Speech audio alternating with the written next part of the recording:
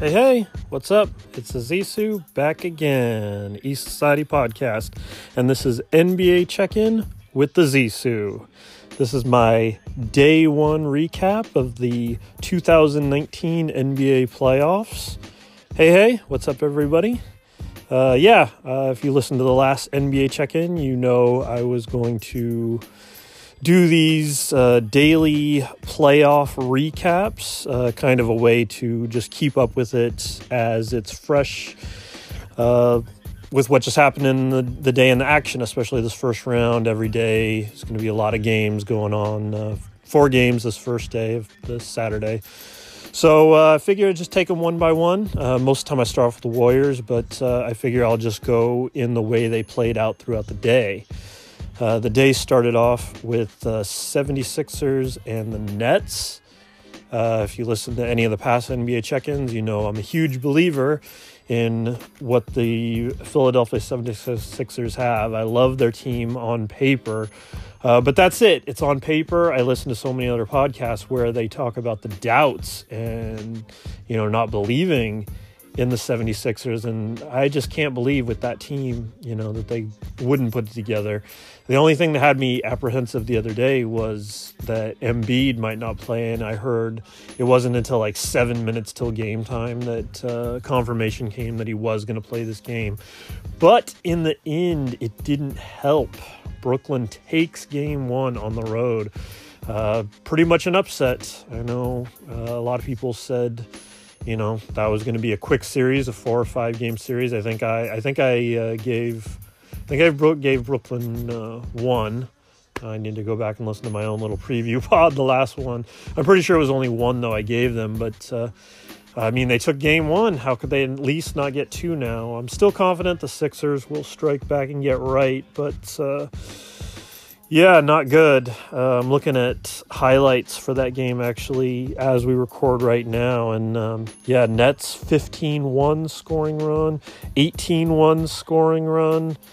They set the pace early. I got to admit, I actually missed almost all this game except for the last 5 minutes, of which I couldn't believe the state of the game. And you could just see the vibe was all wrong. They said that, not surprisingly, Philly fans had been booing all game long, and it looks like 62. Well, no, Butler he had 15 points in the second quarter. I'm seeing tied for most in any playoff quarter. They cut it, but with 6 minutes left to go in the fourth, this is about where I tuned in. It was Brooklyn 102-88, and just surprising. I got a lot of love for what D'Angelo Russell's been able to do with his career, but it's definitely a shocking upset. I think I picked on the streak for the cash. I think Philly had to win by like double digits, I think, if I'm remembering right. And not only did they not do that, they didn't win. So very surprising. I'll be even more surprised if they don't get right and get game 2. I mean, especially if Philly went to Brooklyn down 0-2. Oh man, are we looking at what happened with the Blazers and the Pelicans last year? But I'm not worried. I really love the talent that Philly's got, and I think they'll bounce back. So we'll see. Like I said, just to reiterate, I'm going to try, at least for this first round, to check in pretty much daily with this NBA check-in. So, let's just bounce right on to the next game. Raptors and the Orlando Magic. I think this is the series. I'm almost positive this is the one where I didn't even give Orlando a game. I said it was going to be a Toronto sweep. And man, I can't believe that once again, just like old times, seems like Toronto, it happens to them every playoffs. This team couldn't be more different than their past teams, but once again, they lose game 1 of a playoff series, first round. So at home, I don't know what it is. What is it, Toronto? You would think it couldn't just happen again, and of course it did. It came right down to the end, and Toronto actually did have the lead for most of this one. I was able to watch most of this one, and Orlando kept hanging around, and they got the lead late, and they hit a three late to go up three, and they came down. Kawhi had a great look and missed, couldn't tie it, and just a stunner of a loss for the Raptors game one. But I'm impressed with what Orlando did. I've heard a few commentators as the day went on talk about how they've had such a good record since the All-Star break, and they really did go under the radar. I think because they had a good start to the year, and then they fell off, but then they came back, and when they came back, it really went under the radar. I really pay attention to a lot of NBA news, but I know even they just snuck into the playoffs, into this 7 seed. They only just secured their spot here right at the end of the season, going into that last week. They could have missed, and instead they end up with the 7 seed, and now they get this upset. So crazy, really unbelievable stuff. So 2 upsets to start the day, which led into Game 3. My team, the Warriors, Golden State, against the Clippers. So based on what happened there, you could only think like, oh man, is this a day? Is this a day of upsets? And we'll talk more about that in a second when we get to the 4th game. But my team, the Warriors, on this dynasty run, maybe one last time with KD. Like I said last time, I'm confident in their ability to maintain a competitive team going forward. Even if we lose KD, we can still build around the Splash Brothers, see who else we keep, Dre and Cousins. Cousins will probably get offered a deal, but I'd love to keep him around. I know sometimes he can be played off the floor, and some people have exposed him, but that's just crazy to me considering the player he used to be. I know people say that like once you have the injury that he had, and especially big guys, you don't come back from it. But I don't know, just the way the NBA game is played today, big guys can get played off the floor, so it seems like that's what happens. We're still most efficient when we get that so-called Hamptons 5 on the floor. KD, Andre, Durant, Stephen Clay. But, anyways, to the actual game. It was really chippy game. I guess you could have expected it, especially with considering the Clips have Pat Beverly, and he's known to be one of the most intense, rough and tough. Some might even say a little dirty players in the NBA. I know he had that incident with Russell Westbrook a few years back that caused Russ to miss a bunch of times. He flat out injured him, so he's definitely got that reputation.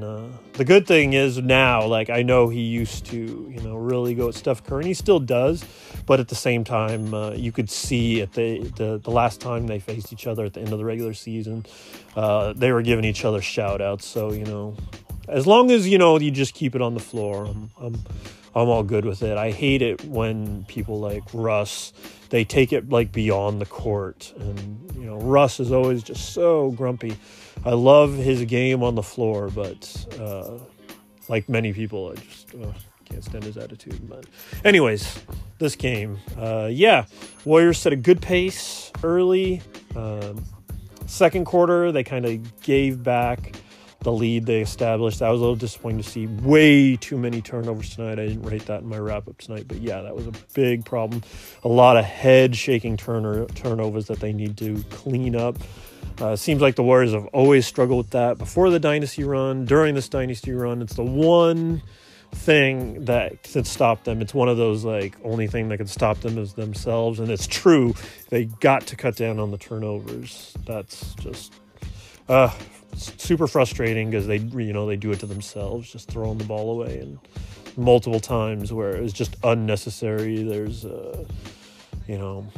Steph to Clay pass, I remember, and then KD was bringing it down, and he threw it way over the head of Draymond. Draymond was looking down the floor, had no idea he was passing it to him. Just those are the worst kind, too, because it's not even like pressure from the other team, but when you're just annoying. But anyways, so, Clippers fought, and especially Pat Beverly was trying to frustrate Durant, of all people. They had him on Durant, who's got the height advantage on him, and Durant's just, kind of laughing about it, and they drew techs, when they're going at each other, and then a short time after that, I think it was pretty late. I think it was fourth quarter. Pretty much the game felt decided by this point, but Durant kind of hard fouled Pat Beverly, and then kind of stood over him, which caused Beverly to jump up in frustration and go at him. And the referees was like, that's enough. I've seen enough, and you're both gone. You're both out. But in a weird way, of course, Durant feels more valuable than Beverly, but it felt like it was just more of a win for them to lose him than us, KD, at that point, because I will say that's one issue, and I mentioned it in past wrap-ups before, NBA check-ins before, that one of the things about KD feeling like he's leaving and just the vibe is just the passiveness, and that's fine, he's still, playing and setting people up and stuff like that, but he definitely seems a lot more passive than normal, and Steph definitely led the way in this game. Let me bring up the stats from my wrap-up tonight. Yeah, big game for Steph. 38 points and a big-time 15 rebounds. Really impressive. It was nice to see him going after him, fighting for those rebounds. That helps a lot. Ended up being a 121-104 win. The other big news was Steph passed Ray Allen in all-time playoff three-pointers made, 386 to Ray's 385. The crazy thing about that, too, and you can see the way the game has changed, is that he did it in about 100 games less than Ray Allen played. And that's just nuts because, that was Ray's specialty, but the game's just so different now than it was even, 10 years ago during Ray's prime. So, that is what it is. I know it'll be in no time, Harden will pass Ray Allen too. So, it's just the way it is now.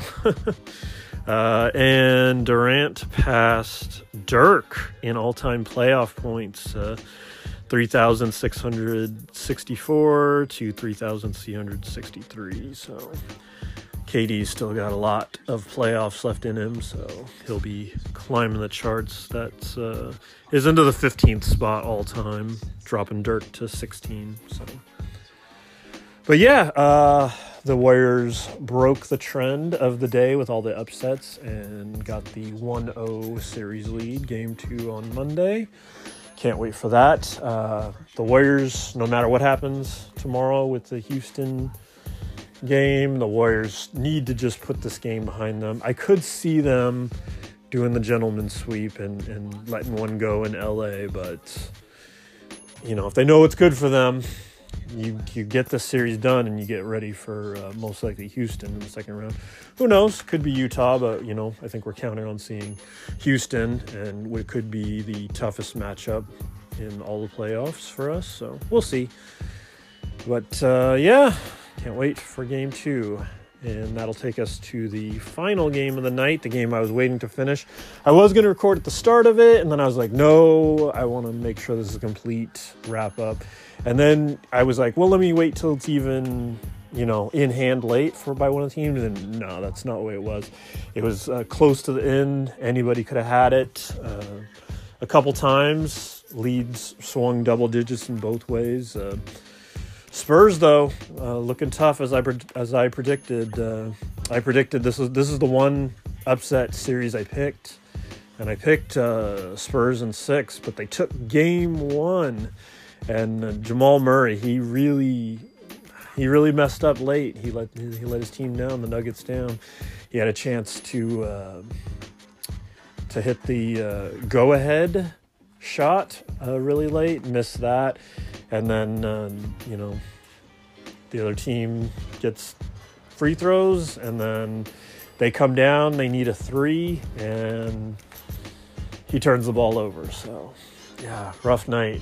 Feel for him. There was also another moment, can't remember who it was now, but I was doing my photography, and I had the TV halfway blocked with the setup that I do for Funko Photography on the Instagram at the Zissou. So, listening to a lot of the game, but yeah, the reaction, I had to, peek out and see huge dunk guy on the Spurs. So anyways, but yeah, we had 3 upsets and then the Warriors win. So very surprising day of basketball. Honestly, I said this on the preview show. I expected a lot more, chalk.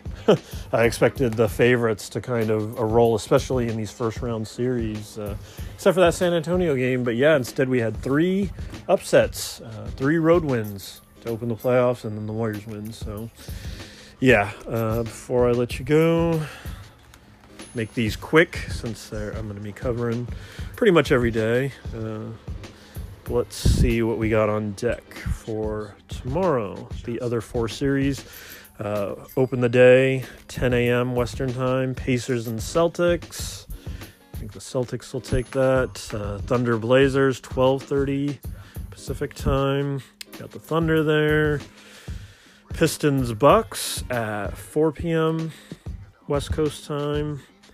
Bucks, and the Rockets and Jazz game is at 6:30. Got the Rockets there. I know they are also going to want to try to make short work of the Jazz, but we'll see. We'll see how it goes. It's home game for Houston, so yeah, I think it's going to be the opposite of today, and I think all 4 favorites are going to win tomorrow, but we'll see. So yeah, I'll be back with that check-in. So want to thank everybody for listening.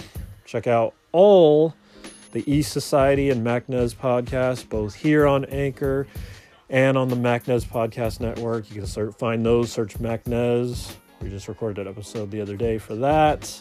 Definitely check that out. Everything we got going here on Anchor, and I'll be back tomorrow with more NBA Check-In. Have fun, be safe, and we'll see you then.